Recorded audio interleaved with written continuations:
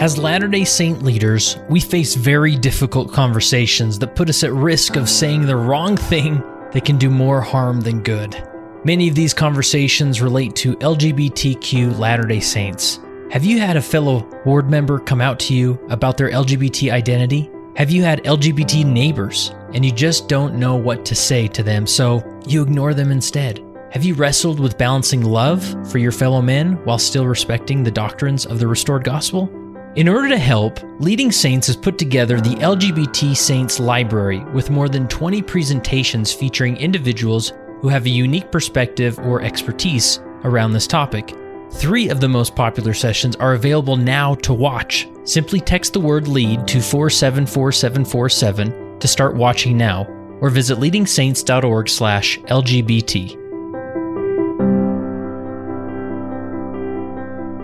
Welcome back to the Leading Saints podcast. Leading Saints is a nonprofit organization dedicated to helping Latter-day Saints be better prepared to lead. And we do that through content creation, much like this podcast. We have articles at leadingsaints.org you should check out. A weekly newsletter you should subscribe to. Also has unique content. So let's jump into this week's episode.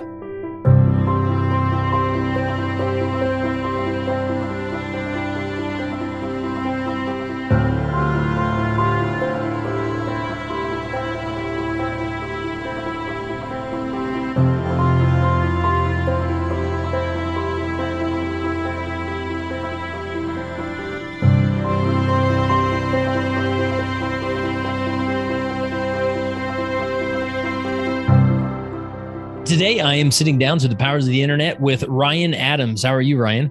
I'm doing great, Kurt. How are you doing today? Awesome. I'm glad this interview is coming together, whether you initially thought it would turn into an interview. But let's first get the basics out of the way. Where is it that you're located? Yeah, I live in Glendale, Arizona, kind of right at for people that are familiar with the Phoenix Valley, I'm kind of in the northwest corner of the valley where Phoenix, Glendale, and Peoria all kind of meet together. Nice. And how long have you been there? We've lived here for 7.5 years. That's great. And you are currently the bishop. I am. Nice. And this is your second go at it? It's my second go at being bishop. And then I was also a branch president for a few years over a pretty big bilingual branch in Texas also. So nice.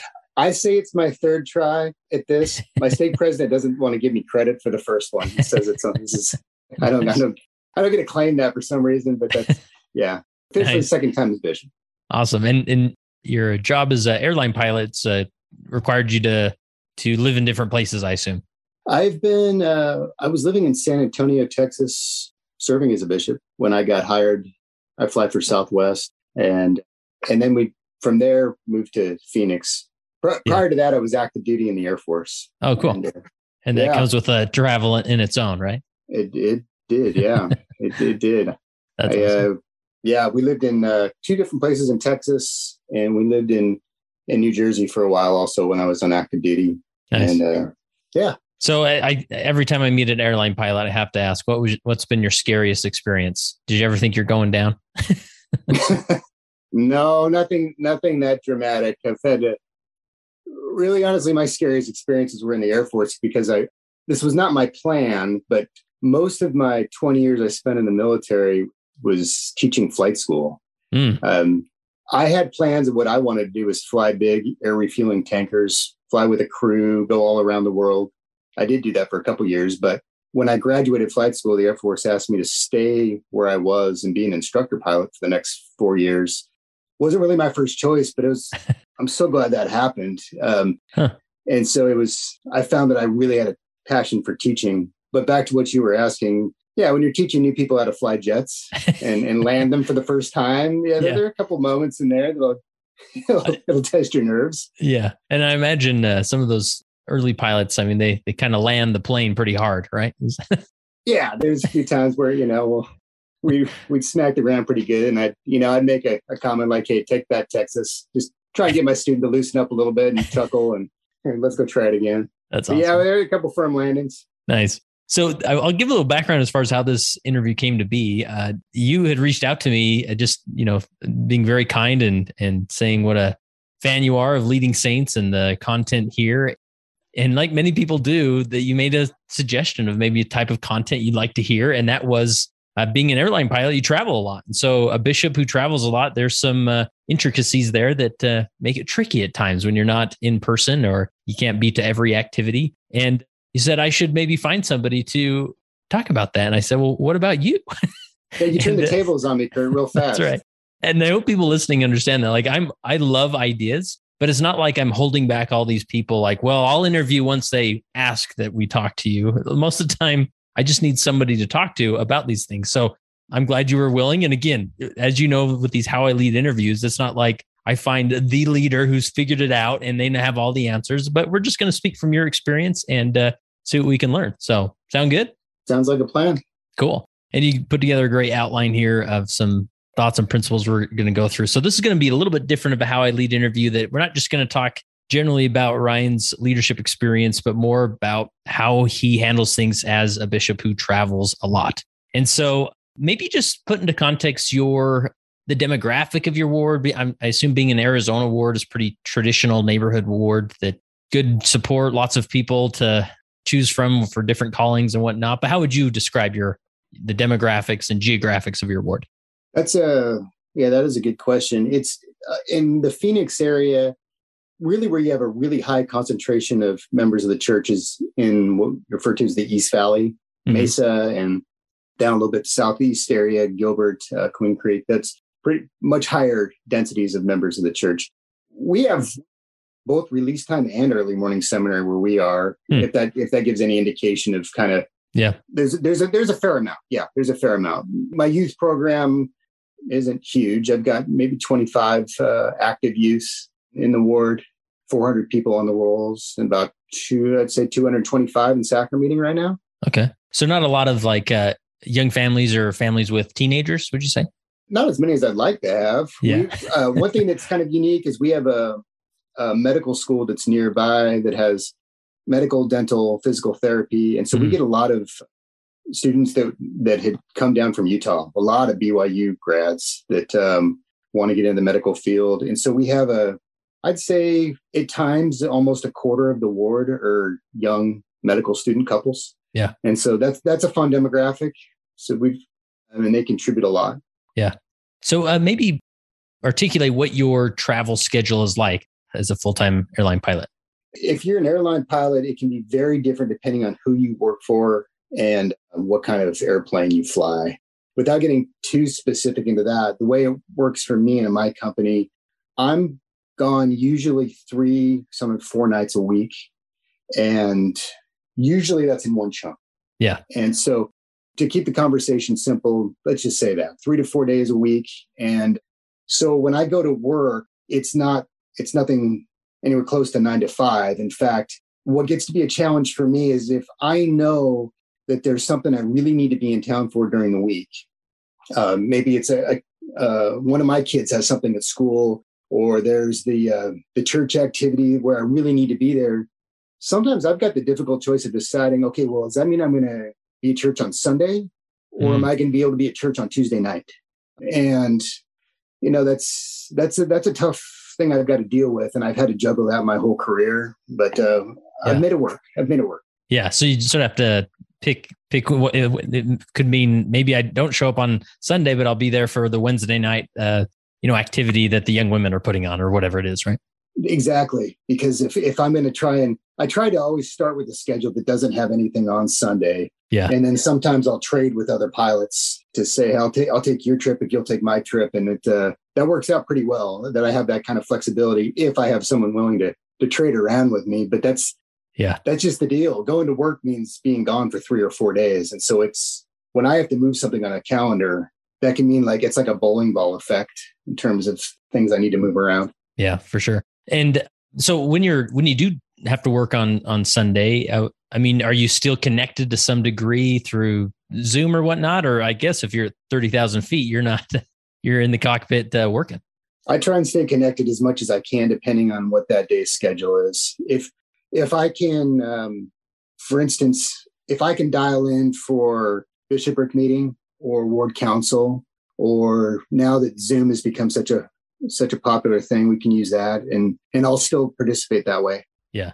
And do you get many like breaks in between flights? Because it seems like once you land, you just load your plane again and you're off. But do you get opportunities to do that a lot when you are working on Sundays? Yeah, in between, like my typical flights could be anywhere from 2 to 4, depending on how long or short they are. Yeah. Flights in a day. So oftentimes at the end of a flight, I'll look at my phone and I might have 3 text messages, at least that many emails and a couple voicemails. Yeah. And so I'll kind of look and see, does any of it, could it use my attention? Or probably more importantly, what of this, if I quickly peruse it, do I have time to delegate out to somebody else, another leader in my ward, before it's time for me to go fly to Chicago or wherever I got to go next? Yeah. Awesome. Well, let's jump into some of these principles here, and that'll give you an opportunity to talk in more detail of some of these things you've lightly touched on. But so the first one being, as far as like, maybe just run through some things you suggest in general, as far as you list here, as you are able, ask the Lord how to turn travel schedule from a weakness into a strength. How do you go about doing that? Sure. I have learned as a bishop to love Ether 1227 more than I did before I was a bishop. And the biggest reason why is because I used to think of a weakness as like a transgression or a sin, something that you spiritually have need to fix in your life. Mm-hmm. But professionally, I've learned it can be something I'm just not very good at yet, or something that I haven't been able to figure out. And for me, oftentimes it's how do I figure out how to do everything that I'm asked to do professionally, in my family, and at work. For a while, after I left active duty Air Force, after 10 years of that, I switched to being a reservist. And so for 10 years, I was a priesthood leader in some capacity, being a bishop, state presidency member, or now a bishop again, and an Air Force reservist, airline pilot, and dad and husband. And it was tough. But what I've learned is, first of all, there are people that have gone before me that have done this. And that gives me strength to thinking about that. Yeah. My dad used to talk about a gentleman he worked with. My dad worked for an airline that was called Western Airlines. He was a finance executive. And there was a gentleman, Dewey Gerard. He was a member of the Second Quorum, the 70. And my dad talked to me about him, about how he was a state president in Kaysville, Utah. And he was asked by the company to be the vice president of flight operations at their headquarters in LA. Wow. And what that meant, that Elder Gerard, at the time, President Gerard, what he would do is, I don't know exactly his schedule, but he would basically on Monday, he would get on an airplane and go fly to LA and come home like on Friday.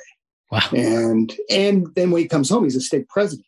And the reality is a lot of general authorities act like that also, in terms of what they need to do. And I thought, okay, I don't want to be any of those kind of guys, but I do want to learn how to be stretched. I want to learn to be more capable. And so when I think about people that have done hard things, it helps me understand, hey, I can do something like that too, but I don't quite know how. Lord, can you help me? And as I go to him and I'll humble myself, he's shown me how I can make my weakness of my travel schedule, my infinite amount of things I need to juggle, how I can turn that into a strength. And one example of that was when I was struggling with this whole thing as a member of a state presidency and trying to juggle all those things I just mentioned. And we had an idea. My state president traveled almost as much as I did. I was gone, he was gone, and we were trying to have a state presidency meeting. And this is about maybe 2011, 2012. This thing called FaceTime had just come out. And we thought, I don't know. What do you think? Should we try this? Could we have a state presidency meeting where a couple guys are in the state president's office and 2 of us are in hotel rooms in different places? And I don't know, let's try. So that idea, now it's like, well, it's obvious. That's what everyone does today. That was a little far out there, I felt, but we prayed about it and the Lord helped us understand, there you go, you're onto something here.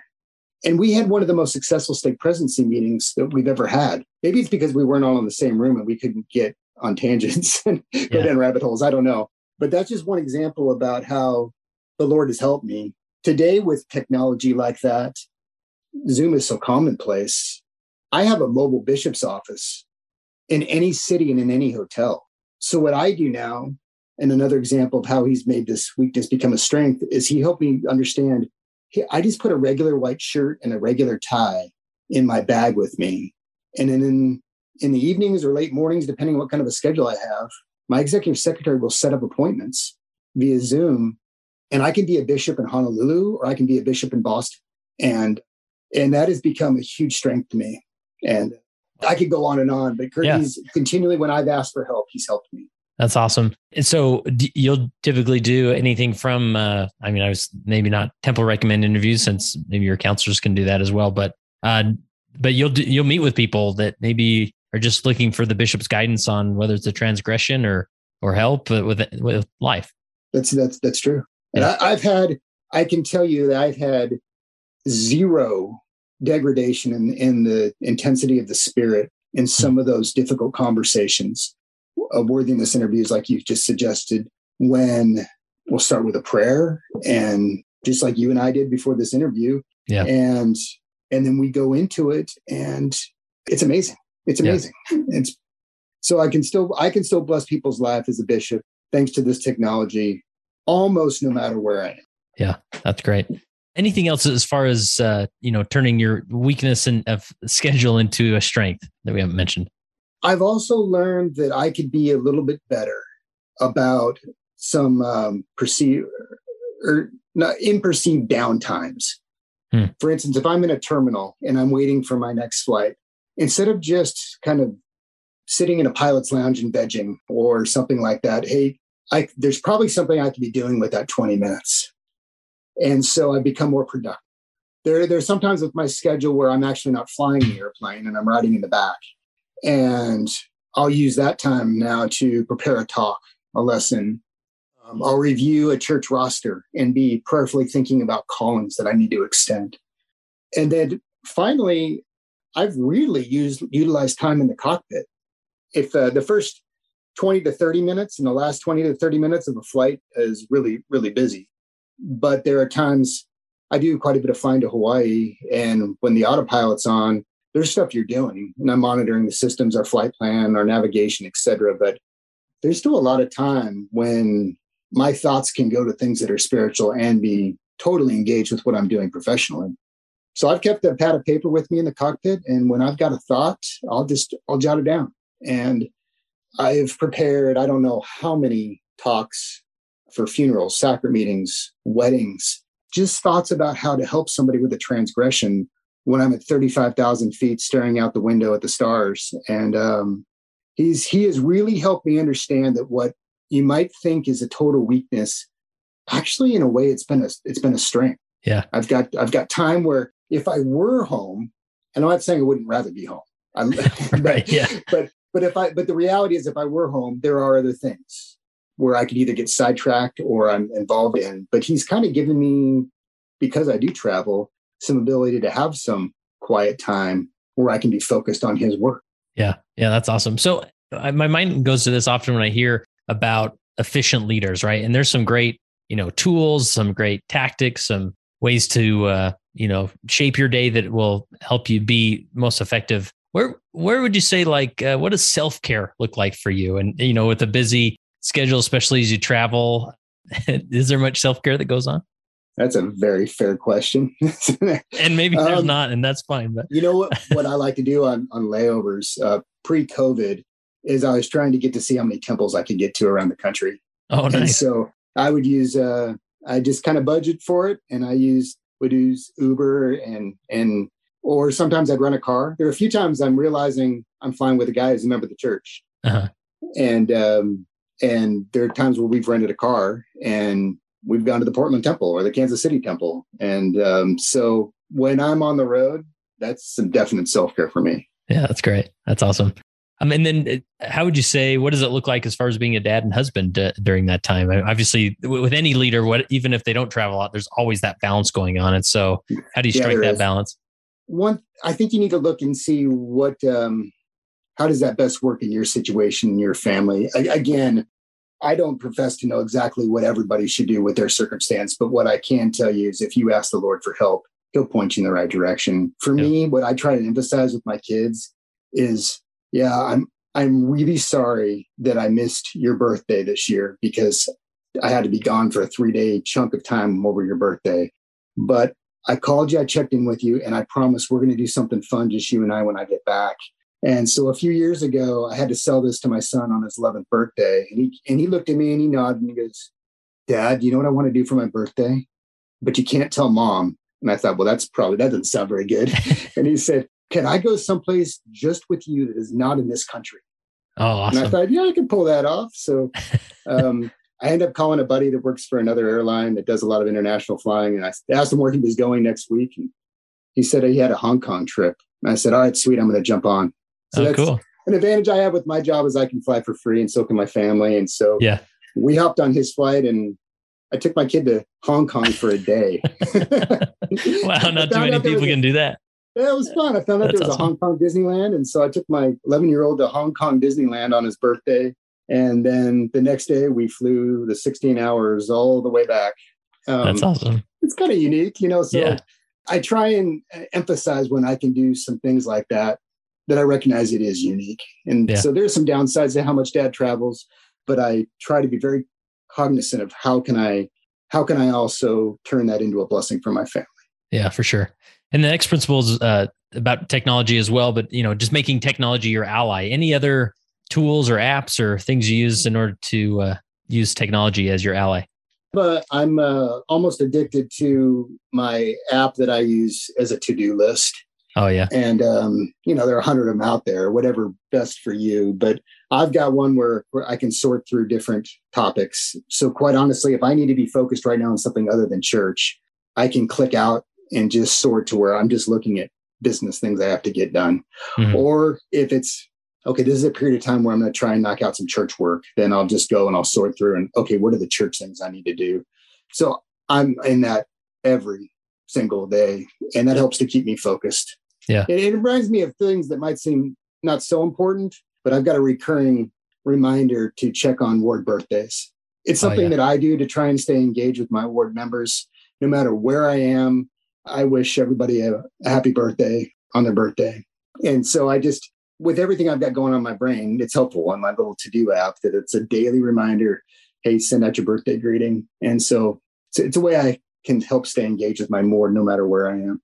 Yeah, love that. And again, it's not that, that app you use is something magical or anything, but it's just mainly about everybody needs to find their system, right? And live in the system that makes sure that, you'll get those prompts, or you'll return to a certain app or list so that you can make sure that you're not missing anything, right? Yeah, I agree. It would be ridiculous for me to suggest this is exactly what you should do, because it's going to be dependent on your personality, what works best for your job. But there is so much out there with technology that can help you manage your time and manage your responsibilities when you travel. Yeah. Or if you're just, most bishops are busy in general, no matter what you do. And so there's a lot out there. And you mentioned, texting as far as birthdays and whatnot, but you use texting in a variety of ways. Maybe go through some of those ways that you use the simple technology of texting. Yeah, you bet. We have just, a channel that we use just within our bishopric. One that I use that's just with my counselors, and another one that I use that includes the clerk and the executive secretary. Mm-hmm. And we use that pretty much on a daily basis. That way we don't have to wait until just Sunday in bishopric meeting that I might not actually even be at. Yeah. To be able to make sure that we're constantly keeping track of the Lord's work and that it stays organized. Yeah. And is that just a simple group text that you put together, or is it a certain app that you use? I use Signal. That's one of my counselors uses that for work, and I'd never heard of it before 2 years ago. And he turned me onto it, and it's been fantastic. Nice. And it's just a simple group texting app. It is. And I've chosen to just use that for church stuff. For any other, just me texting other way, I use regular SMS texting. I use this particular app just for church, and nice. It helps keep me organized. Yeah, that's a great idea. Great idea. And then you mentioned as far as like callings and releasings via text, or even some confessions via text, like how does that work? I think you've got to be very careful about letting technology then steer you to where you're becoming inappropriately expeditious. Yeah. And it's not, the handbook is the guide, not Ryan Adams, but I have had that where I'll have, maybe it's just because they're timid. Maybe it's because they think it's going to be easier. I don't know what, but I've had adults that just want to like literally text me a confession. And I I'm always kind. I always thank them for reaching out to me and invite them to then link up with me further so we can talk about this. But I'll use texting for a lot of spiritual, I'll say one-liner guidance. And by that, I mean just a thought here and there, but I don't use it for an in-depth conversation, especially one that might involve emotion or someone where I might want them to see my body language and really be able to connect with their bishop. And so I'm just careful about not letting it become, I call it inappropriately expeditious by just, hey, let me check this off. Okay, we took care of this because I did it in a text in 2 lines and then moved on. Yeah. So I'm careful not to do that. And, I remember a couple of times as a council in the stake presidency visiting a ward and walking down the hallway. And I think, wait, what did I just hear? And I'd see a well-meaning counselor, but they just extended a release or they just called somebody to a position in the ward in the hallway while they're walking down the hallway with their family. And the handbook talks about how callings and releases should be done in a dignified manner. And so the spirit's there. I kind of worry that if I'm using texting for something like that I'm not in line with the handbook. And more importantly, I'm not in line with the spirit. So I don't do that. Yeah. And it sounds like, you just sort of have these different levels of, or tools of intensity, right? Like maybe if it's a simple question about brownies at the barbecue, then you can do a text. If it's, and maybe then there's something even more intense of conversation, but as long as you're on Zoom, you can see each other, maybe that will work. And then I'm sure there's some where it's like, listen, maybe when I get back to town, we can meet in person and really dive into this, right? Yeah. I've had some emotionally intense conversations over Zoom that have been fantastic. And I'll tell you, there've been a few other times for no other reason than I just kind of felt it wasn't the best idea. And I know that's the spirit talking to me, that I decided to, let's just hold off and then let's wait until I'm in town and where we can sit down and talk about this together in the bishop's office. A friend of mine who's a bishop just told me about how he had the exact same impression. He was going to extend a calling to a Relief Society president, and he was going to be doing it over Zoom. Nothing wrong with that. I've done that plenty of times. But he just felt for some reason he shouldn't right then and there. And he told me later on that he did extend a calling in his office, and she was extremely nervous and had a few pretty deep concerns about the calling. And he recognized that he may not have been able to pick up on that over Zoom because there was a lot of fidgeting and body language where he could realize she had some serious concerns, and he may not have picked up on that over Zoom. And so he's glad he followed the spirit in that case and waited and didn't let technology make him too expeditious. Does that make sense? Yeah. And you're just sort of always gauging that. And obviously when it can be done in person, then, you make that call. So yeah. Anything else as far as like technology that you use or how you use it that we haven't covered? It turned for a cool story with my young women's president I called while I was in Maui, but I couldn't get my schedule, her schedule, and her husband's schedules just were not jiving. And so this is prior to COVID. And I wondered if, I don't know, I've never extended a calling before over technology, but let's try it. So we all got on the video conferencing in the same virtual place, started with a prayer, extended a calling, and it was a wonderful, wonderful spiritual opportunity for all of us. So I don't want to give the impression that it's a bad idea to extend a calling over Zoom. I'm just saying that there's sometimes you might want to listen to the spirit and because there might be a reason why in person might be better for this situation with that person at that time. Awesome. The next principle is if the bishop is gone, still have your meetings. I love this one. How does that work? I found it when I am gone, it's kind of been easy for, I don't mean to throw my counselors and my bishopric under the bus because they are phenomenal. Sure. I've got a rock star lineup. I'm very blessed, but I found that if it's the idea of, well, bishop's out of town, so we're going to cancel bishopric meeting and ward council this week, we needed to stop doing that because things fall through the cracks and we kind of get out of sync of our normal routine. And if we're not doing that because it's state conference is one thing, but hey, if the bishop is going to be out of town 2 Sundays this month, let's not just assume we can't continue to go on as a ward just because the bishop's not in town. And so I think that kind of speaks to them really understanding when I'm delegating you authority, I trust you. And so take it and run. I've got to give a little bit of guidance, a little bit of teaching about maybe a few things that I would love to see discussed.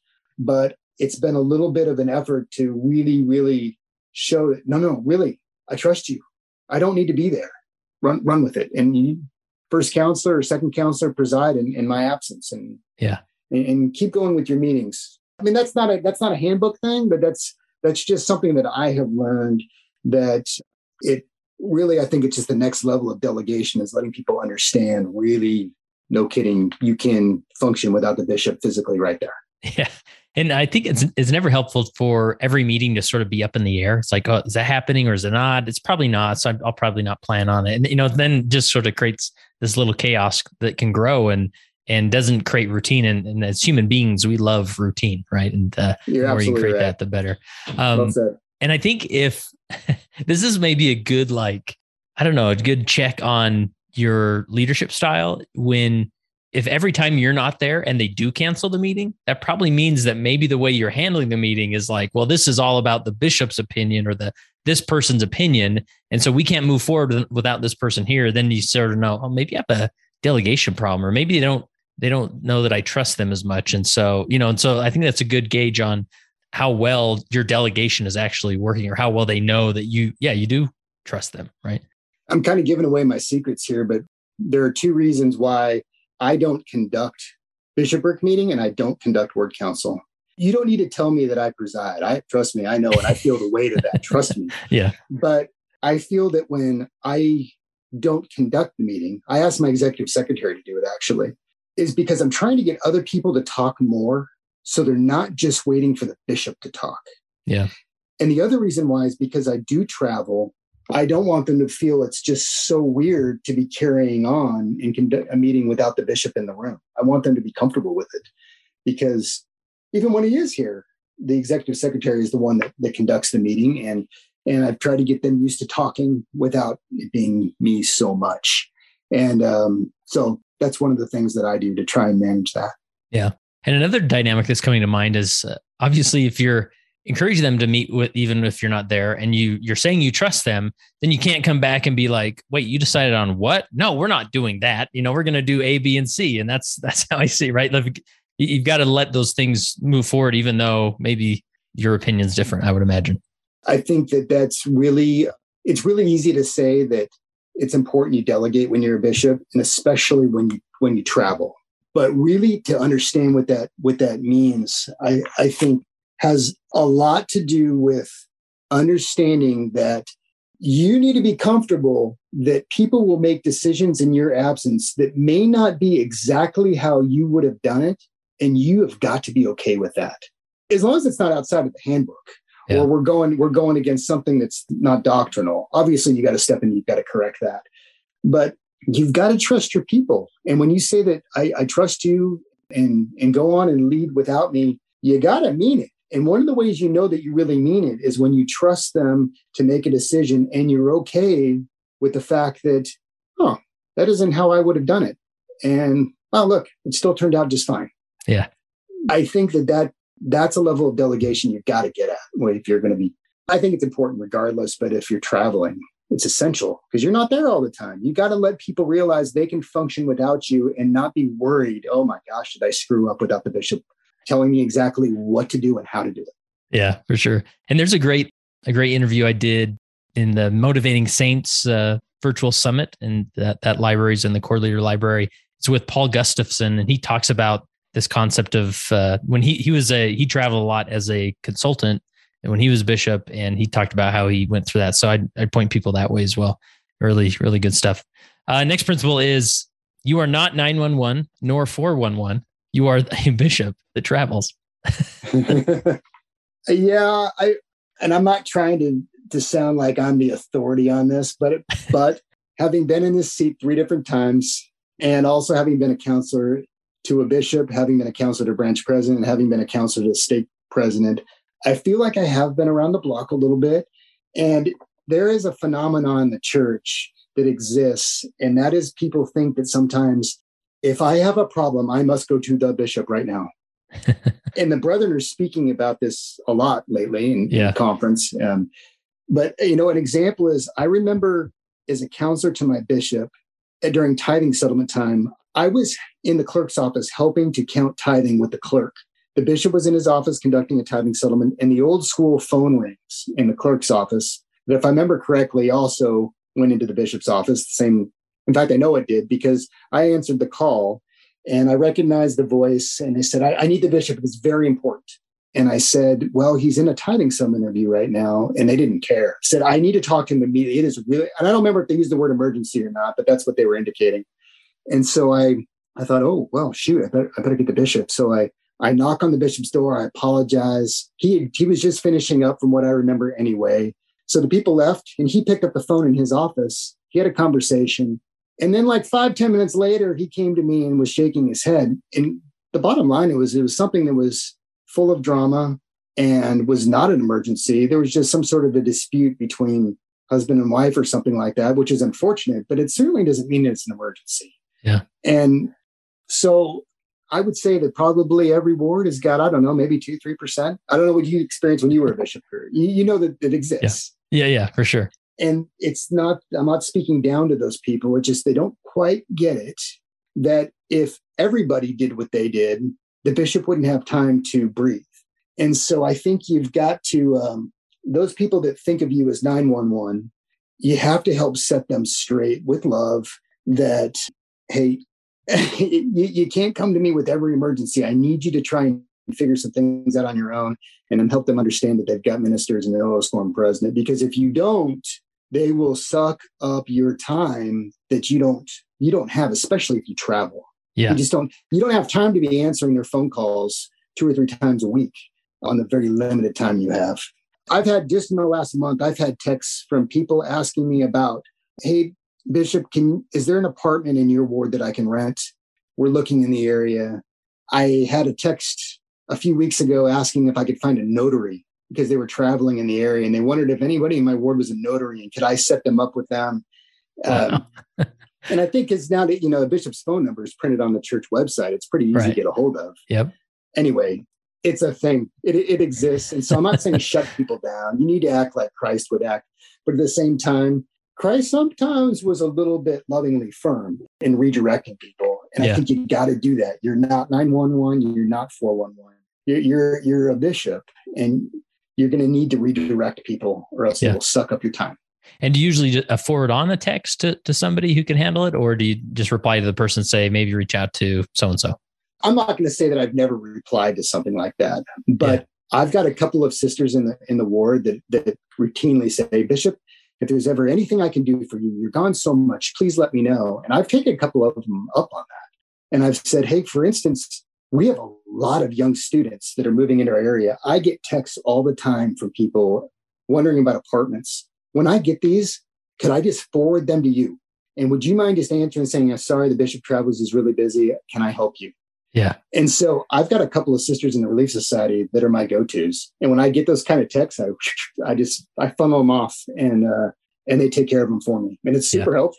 Yeah. I love that idea of, having people in place like that. The bishop I was the ward of had a very high welfare demand, and having a system in place that there were certain individuals where those requests would go to them first. So if they came to me, I would just forward them on there, knowing that they were going to be taken care of, looked after. And when I needed to be looped in down the chain, then that would work, and so having systems, or if you are overwhelmed by a certain type, think, well, maybe I could call a certain person or have a counselor in the Relief Society presidency or Elders Quorum presidency, just be the go-to guy for that kind of request, right? How many people in your ward come up to you and say, hey, Bishop, is there anything I can do for you? It happens a lot, and that's a good thing. So maybe instead of just saying, no, thanks, I'm good, maybe keep track of those people that are so willing to ask that kind of a question. And that's not a calling you're going to find in a handbook, but hey, if you've got people who are willing to do something to help you out, and every now and again, if you think, man, I could really use help with this because I don't have time, oh my heavens, use those people. It doesn't have to be a formal calling. Yeah. Awesome. And then you have a section here about being a PhD level delegator. How have you learned that? And really just break this down, because this is like one of those cliches that we throw around in church leadership, like, oh, be sure you delegate more and delegate this. But at the end of the day, I think there's a lot of people that just simply don't know what that means or what that looks like. And it is a skill set. It is. I kind of touched on a little bit earlier, but where I would start is your guest you've had a couple times, Dustin Peterson. Oh yeah, he's great. He's great. And by the way, your interview with him about purpose, Yeah. that's what kind of made me a regular with your podcast. I was listening to it going to the airport once, and I thought, this is amazing. And I actually sent him an email, and we're now friends. And Yeah, nice. we connect with each other. I've actually had lunch with him before. Oh, cool. Anyway, I would go and listen to Dustin Peterson's podcast about talents. And it is almost life-changing, I think, as a leader. And then sit down individually with your ward council and learn what their talents and strengths are. And that is your spiritual arsenal that you can use for delegating. And because you might realize, okay, I've got this problem that might normally go to Relief Society, but the reality is that my primary president is so talented at being quiet and soft, yet just motivating. This issue might be really good for her because she has a talent of motivating people just with her emotion, as an example. And you wouldn't know that if you don't take the time to really learn what the talents are of your ward council.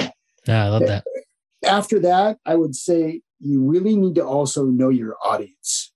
For a while, I had a job in the Air Force where I taught an instructor course. So I was training people that are already Air Force pilots how to become instructor pilots so that they can go off and teach at flight school. And the thing is that my trainees sometimes could be a pilot that was pretty inexperienced. They're pretty new at being an Air Force pilot.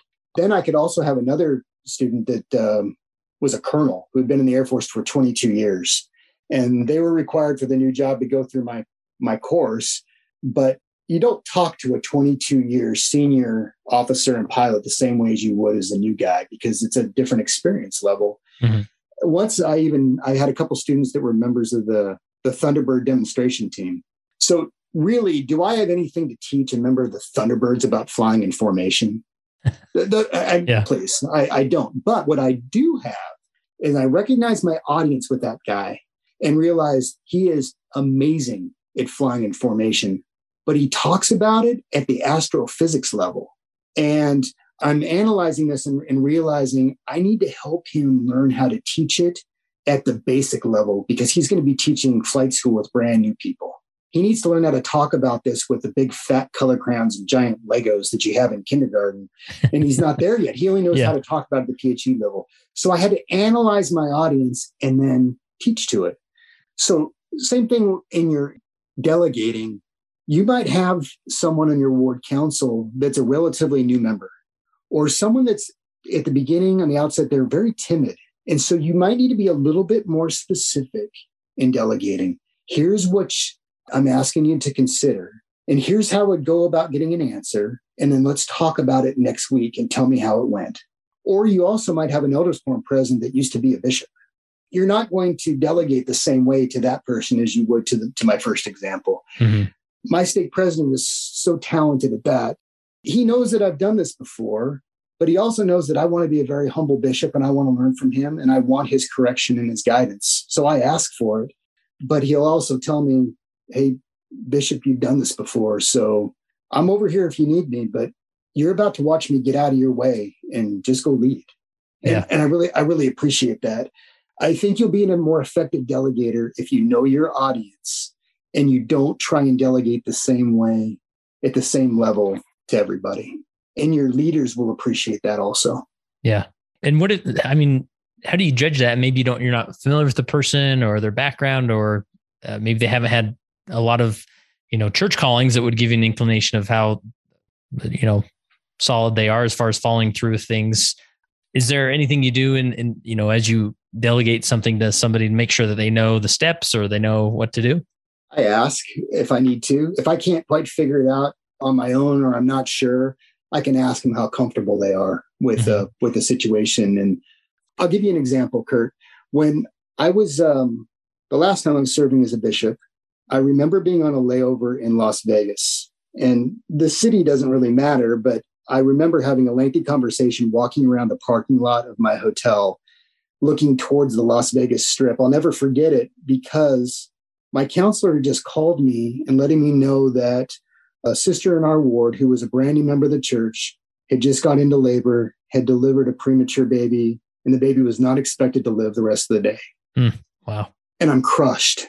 My heart goes out to them. I wanted so badly to be in town and to be able to put my arms around that family and to show them all the love a bishop has for them, but I wasn't there. My counselor, this guy is so capable. He used to be an Army Ranger. He's done things I could never even dream of. This is the first time he'd had a priesthood leadership responsibility, and he was honest and open with me that, Bishop, I don't know what to do. But he was the one telling me about the news. And so I said, here's what I need you to do. Would you please go to the hospital? Act like you think I would act, but more importantly, you go act the way the Savior would act. He'll help you. And then what I need you to do is review the handbook of instructions. It'll talk about how it's appropriate to, if you can, to help the father give the baby a name and a blessing. And the father may not be in a position where he can emotionally handle that. And if so, I'm asking you to do it, please. And then you put your arms around them and you just follow the Spirit. Now, here's the deal. That counselor and I have very different personalities. And I had to completely trust, though, the Lord called him to this. I didn't call him to this. I made a recommendation, but the Lord called him. He could handle this. He needed some specific guidance in this because he'd never done anything close to this before. And then I asked him to follow up with me later on. And he did. And he told me how it went, and he did marvelously. It was fantastic. Again, if my counselor had had a lot of priesthood leadership experience, maybe had been around that block a few times, I wouldn't have gone into that specific of instruction, but it was appropriate for him. And it helped provide as spiritual an outcome as absolutely possible. The baby was given a name and a blessing, and the baby passed away. There were some rocky times, but not that long afterwards, that mother came up to me and told me about how grateful she was that counselor was there and the way he handled himself. And she goes, he doesn't act like you, Bishop, but man, he was good. And he was so helpful to us. Yeah. And we felt the Spirit. Wow. And I don't know if that example. Yeah, that's really helpful because when we think about delegation, we often default, at least I do, my mind goes to administrative tasks, right? But oftentimes it's when you're the bishop, you're, quote unquote, the father of the ward, and you want to be there in those tough times and, hold someone's hand as they weep or whatever. You have to realize even those have to be delegated at times. And sometimes some coaching and encouragement that way of how to go in there and be soft and loving and listening and be as the Savior would be is needed. Yeah.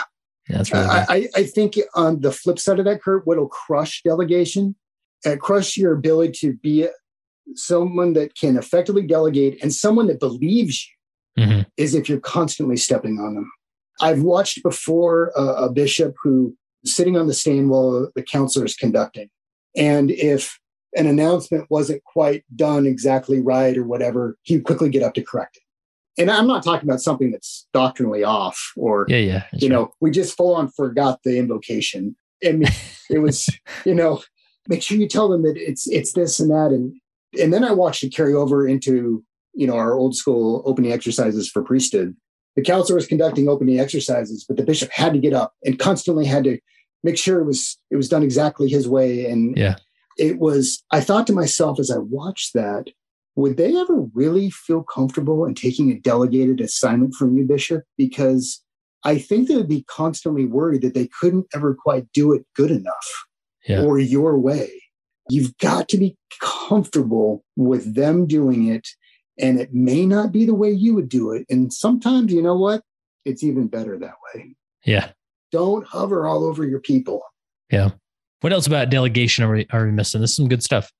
I think that delegation helps me with what my priorities are as a bishop, because your mind can go all over the place because there's so many things that you need to accomplish as a bishop. If you go through the handbook, yes, there are the 5 key aspects of being a bishop. But then if you also go line by line, I don't know how many, 100 times you might see the bishop or the bishopric has responsibility for ... Mm-hmm. Here's what I do is that I try to focus first and foremost on the youth and on the young single adults. Second, on members that are endowed but not holding a current temple recommend. And then third, I try to visit members in their home when they move into the ward. I'd like to at least be able to have a frame of mind that I know what their home looks like, been there before. I can kind of take a spiritual temperature of the family or the room, and I join them in the family prayer. Those are three things that's my lifting. That's what, now I use a little delegating in terms of how to schedule that, but that's what I focus on. If it's not that, I try and delegate everything else out in the way I just mentioned so that I can be focused on what I need to be focused on as a bishop. And I try not to get too easily sidetracked by other things that can be delegated to other people. I love that, this proactive effort. And if you really want to delegate effectively, you first have to sort of make that list of top 3 or top 5 of, these things. This is just what I do. This I feel like is important and I'm going to do it. And even though, you could have your counselors go out and do visits, but that's something that you've prioritized in your leadership approach. And it's probably blessed your experience and blessed the members of your ward because of it. Yeah. It helps me stay focused on where do I want to be. And if it's not in there, it's not like I don't ever do it, but it causes me to think, if it's not one of those 3 things, is this something that I can delegate out? And then I lean towards doing that instead of just taking it on myself with my limited time as I travel. And I don't want to take opportunities away from other people to serve and to use their leadership and sometimes their keys. Yeah. And, in the context of being a leader that travels, I'm sure just like when anybody travels to some degree, you come back and there's sort of these tasks that suddenly pour into your life. Like, oh, good, you're back. We've been waiting for you to come and address us. Right. And without that focus of saying, well, I'm definitely doing these top 3 things. And that means all these other things that are flooding back into my life. Now that I am home, I need to continue to delegate those so I can stay focused. Yes. And please let me not make it sound like I am a natural brainiac with this. I'm not. Right. I've had I'm going to say without tongue in cheek, the blessing of doing this 3 different times. And I've learned from my mistakes. I had an elders quorum president the last time I was bishop who was honest and said, Bishop, you don't delegate enough. And I had to take a step back and think about that and thank him for being so honest. And then really think, how do I want to internalize this? And how do I need to maybe right that ship a little bit? And so I didn't just come about that because I'm a natural at this. I've made mistakes along the way. Yeah, that's helpful. Of course, I'll ask you one more question, but you have some final thoughts regarding Mark chapter 6. I'm intrigued by this. I love a good scripture analogy here. I read a book by Brother Michael Wilcox that was very, very helpful to me. It's called What Seek Ye? And it's about the different questions that the Savior asked. And I highly recommend it. What really stuck out to me is the story about Jesus feeding the multitude. That account is in all 4 of the Gospels. But one thing that's different about it in Mark is that he asks, it's accounted a little bit differently in Mark with one thing that is more specific. And that is that he asks them, after it's made obvious that, hey, these people are hungry and hey, we don't have enough bread for these people. The Lord asks them, how many loaves do you have? Go see, go find out. And so I don't know exactly what that looked like, but I envision these kind of fumbling new disciples going back and checking out what they had in a basket or something. And they're like, well, we got 5 loaves and a couple of fish. What are we going to do with that? And he goes back and he tells them. And then the Lord makes that enough. And so I think about as a leader that travels, I've spent countless hours staring at calendars, trying to make them all fit and to make it all work so that I can do his work, but also manage my professional life and my family life. And there have been times I've noticed that he'll kind of ask me, how many loaves do you have? What can you do? Go and see. And when I've gone and I've done that, and I've done the best that I can, and I am very humbling, ask him to make up the difference. He has never let me down. The ward has always been fed. It may not have happened the way that I planned on it happening, but this is his work. And so I would invite my fellow bishops or other leaders in the church to consider that. Go back, and sometimes when you think I can't do this anymore, or I don't have the time for this, consider the Savior's invitation to, well, how many loaves do you have? Go see. And he'll make up the difference. Yeah, love that. Really powerful. Well, of course, I got one more question for you, but I wanted to slip in here sort of a call out for the audience. One being, if there's any other bishops or leaders or Leaf Society presidents or anybody who has a demanding travel schedule. I'm thinking of my good friend Clint Pulver, was just called as a bishop, and he is a professional speaker and goes all around the world speaking. And so he may be somebody we find back on here. And but any other leaders out there who could maybe speak to this and share, like Ryan said, it's not like he figured this all out, but we all have our own approach, and it'd be fun to hear more of the traveling leaders for sure. And then really just, Ryan, you've probably experienced this to some extent. You're in those meetings of thinking about people to call to certain positions, and many of those positions being leadership positions. And someone suggests a name, and it's easy to just say, "Oh, well, he travels a lot. He's got a lot going on, and so let's not worry about that." But to really give, take those names to prayer still, and realize that, yeah, of course they don't have all the loaves that they need, but the Lord will make up the difference. And so I think it's good that we not dismiss those individuals that do travel and give them opportunities. Anything you'd add to that? I gave the example of Elder Gerard that had that demanding calling as a stake president, but still was traveling every week, and he made it work. And then, the church member superstar in my career field is Elder Uchtdorf. Yeah. He was serving as a stake president and as an area, I think the old school regional representative in the Frankfurt area. He was the vice president of flight operations for Lufthansa Airlines, and that he has airplanes that were airborne 24/7. Wow. He was traveling himself, flying airplanes, while also being a regional representative or a state president, and he made it work. Can you imagine if someone had decided, we better not call this brother Dieter Uchtdorf to being a bishop or a state president because he travels too much? Do you know what that would have robbed the rest of the kingdom from us learning and gaining from that man that we all love? Yeah. Wow. What a great example. Love that. Well, Ryan, I appreciate you being willing to turn your email around on you and ask you to come on the podcast. You did an exceptional job. I'm so excited to share this interview with others. And not only, even though those bishops or leaders who don't travel will be blessed by this so much. So the last question I have for you, Ryan, is as you consider these many opportunities of leadership that you've had in various capacities, how has being a leader helped you become a better follower of Jesus Christ? I think simply the amount of time that I have been blessed to be in the trenches and to help people come unto Christ and be in situations where I just don't know what I'm going to do. I've sat on the floor of people's bedrooms before when they're too sick to get out of bed, and I'll offer a prayer with them sitting on the floor next to them. I've been in prisons. I've been in situations where I'm trying to stop a suicide, and I just don't know what I'm going to do when I get there. But when I always go with a prayer and ask the Lord to help me figure it out when I get there, He has never let me down. And because He's helped me at that level with that intensity as I try and lead His people for Him, it's made me so much more endeared to Him and made me a follower of Him forever because I've seen how He's lifted me as a leader. That concludes this episode of the Leading Saints podcast. We'd love to hear from you about your questions or thoughts or comments. You can either leave a comment on the post related to this episode at leadingsaints.org or go to leadingsaints.org/contact and send us your perspective or questions.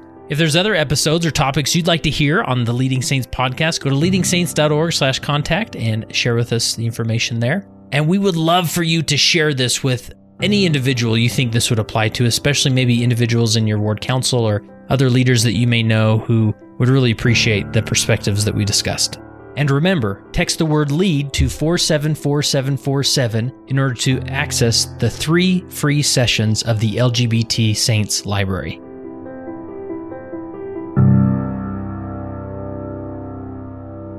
It came as a result of the position of leadership which was imposed upon us by the God of heaven, who brought forth a restoration of the gospel of Jesus Christ. And when the declaration was made concerning the only true and living church upon the face of the earth, we were immediately put in a position of loneliness, the loneliness of leadership, from which we cannot shrink nor run away, and to which we must face up with boldness and courage and ability.